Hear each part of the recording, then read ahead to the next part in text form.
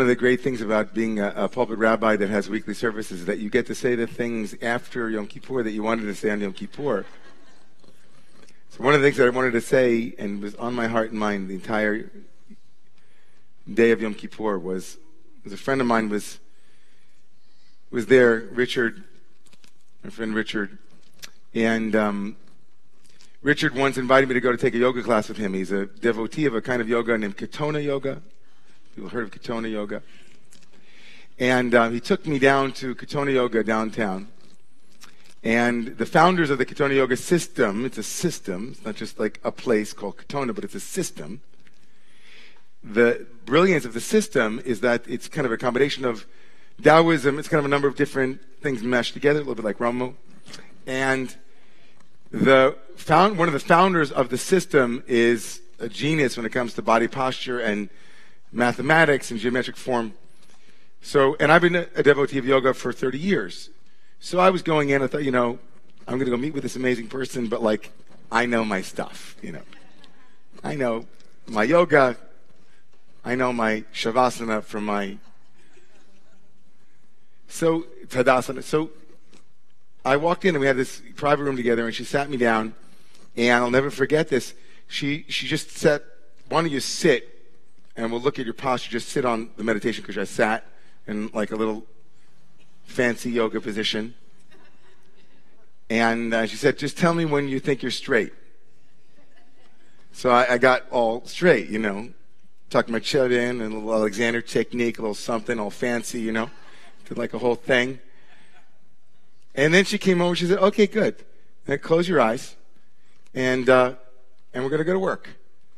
She took out a yoga strap and she moved my leg, she moved them to the right about 45 degrees, and she took my right elbow, put it on a yoga block, and put my left hand in front of me here, and then did a couple of other adjustments, and then she said, okay, open your eyes. And I opened them and I was like, she said, you're straight now. And I forget that because to me, that's what I feel Yom Kippur is doing. The whole holiday. You come in and you think, if you're like me, you're thinking, okay, it's going to be a long day. It's going to be a long 10 days. And by the end of it, you thought you were straight, and then you walk out and you've got a new posture, and it's the posture that is your true posture, but it might not feel normal. You might walk back out into the city and look like this. You're walking out like this high. It's like some people walking around 83rd Street. I remember, years of doing silent retreats as both a practitioner and as a teacher, you would always say to people, now drive home carefully from the retreat. And if you've gone to a good Yom Kippur service, ideally you're walking out and you're like, you need a little bit of protection because you're going out into New York City. Just thought of that because I think one of the more profound things that the rabbis did was the rabbis, of course, connect thematically Yom Kippur and what comes after Sukkot. Of course, the Torah connects them. The 10th day of Tishrei is Yom Kippurim in the Bible. It's the Day of Atonement. And then 5 days later is the harvest festival of the harvest festival of the full moon of the fall. But the rabbis make even deeper grooves between what it means to do the work of Yom Kippur and then come into Sukkot. And one of those things that I'm thinking about is, of course, the rabbinic adage that is found in Masechet Sukkot, in the tractate known as Sukkot, dealing with the laws of Sukkot, that the structure known as a sukkah, which we just sang about for at least 3 times that I counted in the service, sukkah, this flimsy thing that we go into. Say midirat keva, v'shev bidirat arai, say the rabbis. Leave your stable place, your kavua place, leave your home, which is made of something solid, and live in a dirat arai, which is like an impermanent, transient space. And then it goes on to say the things that one should bring into it in order to establish it as a dirat arai. Right? Setting up a marble kitchen in your sukkah is not dirat arai.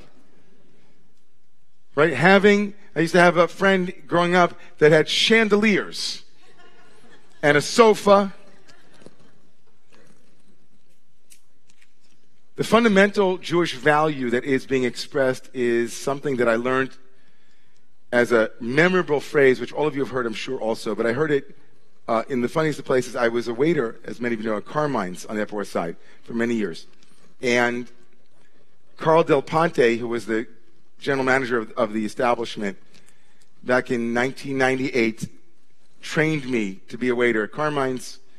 Up to that point, I'd just been working in delis, cutting pastrami and things like that. And I wasn't up to the level of Carmine's. Those who don't know what Carmine's is, it's lost on you, but it... And he saw me one day at lunch making an espresso. And he came running back and he screamed at me, he said, "Ingber, what are you doing?" I said, "I'm making an espresso. What's wrong?" He said, "That's not how you make espresso. There's too much water in that espresso. You just made a triple espresso and you diluted the whole thing. Less she's more." That's what he says. Less she's a more. Less is more. The value of minimalism, the virtue of paring down, the virtue of doing with less, the virtue of being unencumbered, the virtue of recognizing ballast, the virtue of leaving the Day of Atonement and then not seeking kviut and keva, but seeking araut, not seeking the stable again, but being so powerfully alive and generously connected with what really is aliveness that you don't need the things that you think you need.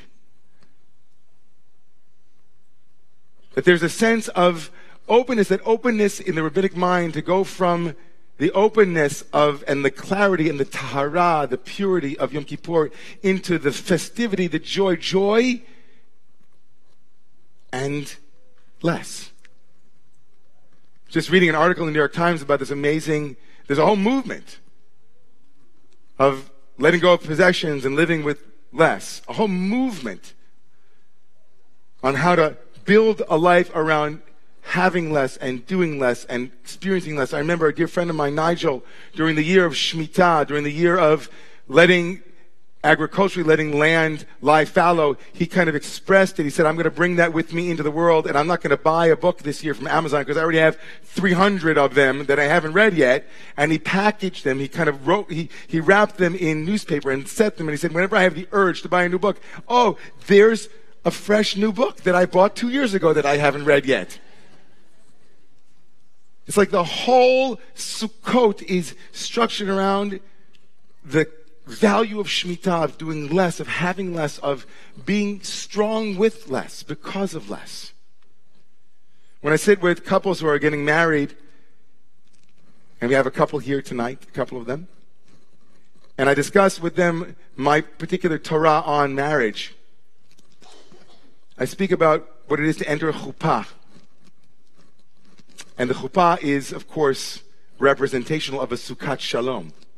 Very often when we speak of the peaceful sukkah, we think of a space that can hold. And what's remarkable, of course, about the sukkah that wedding couples are under is that there are no walls. Like, that's pretty minimalist. I mean, that's maximally minimal. No walls. Even a sukkah that we're going to be in has to have at least 2 walls and a little bit. And when I say with those couples, I say, well, when love is present, you don't need walls. When love is sufficiently thick, you don't need walls. Maybe you need a shared heaven together, a shared dream, a shared aspiration, but something that can hold you but not hem you. Less, she's more. Never forget it. In Taoism, which is what we began with back at Ketona Yoga about 8 minutes ago, there's a principle called the 70% rule. We know it also in Tai Chi and other forms of expression of Taoism. They generally say, go to 100%, then back off 30, and then you'll know where you are. That's your strong place. When you're singing, and you're singing full throttle, and instead of singing, you're screaming, come back 30%. When you're loving another person and you think, I'm giving it 100%, pull back 30%. 29, 32, it's okay.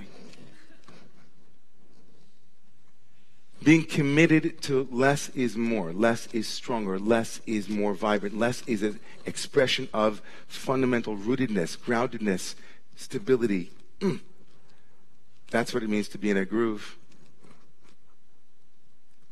So as the year progresses, we might find ourselves thinking that we're standing straight or sitting straight, and then the holidays come and they really make us straight. And then we move into Sukkot, and here it is, and we say, less is more. Less, do less. Stay straight. Adjust. Ask for help. Do less. Stay straight. Adjust. Ask for help.